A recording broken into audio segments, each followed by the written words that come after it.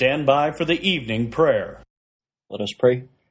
Almighty God, we are grieved that the Christian boxer Manny Pacquiao has been banned from the Grove shopping mall in Los Angeles for sharing his biblical worldview when asked for his opinion about homosexuality.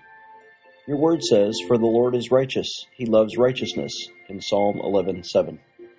We pray you would empower us to speak the truth in love, as Manny did, and protect him from anti-Christian persecution and censorship.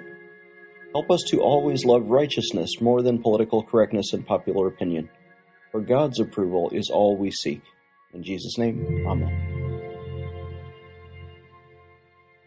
This is former Navy Chaplain Klingenschmidt. Would you please add your amen to the petitions at our website, prayinjesusname.org.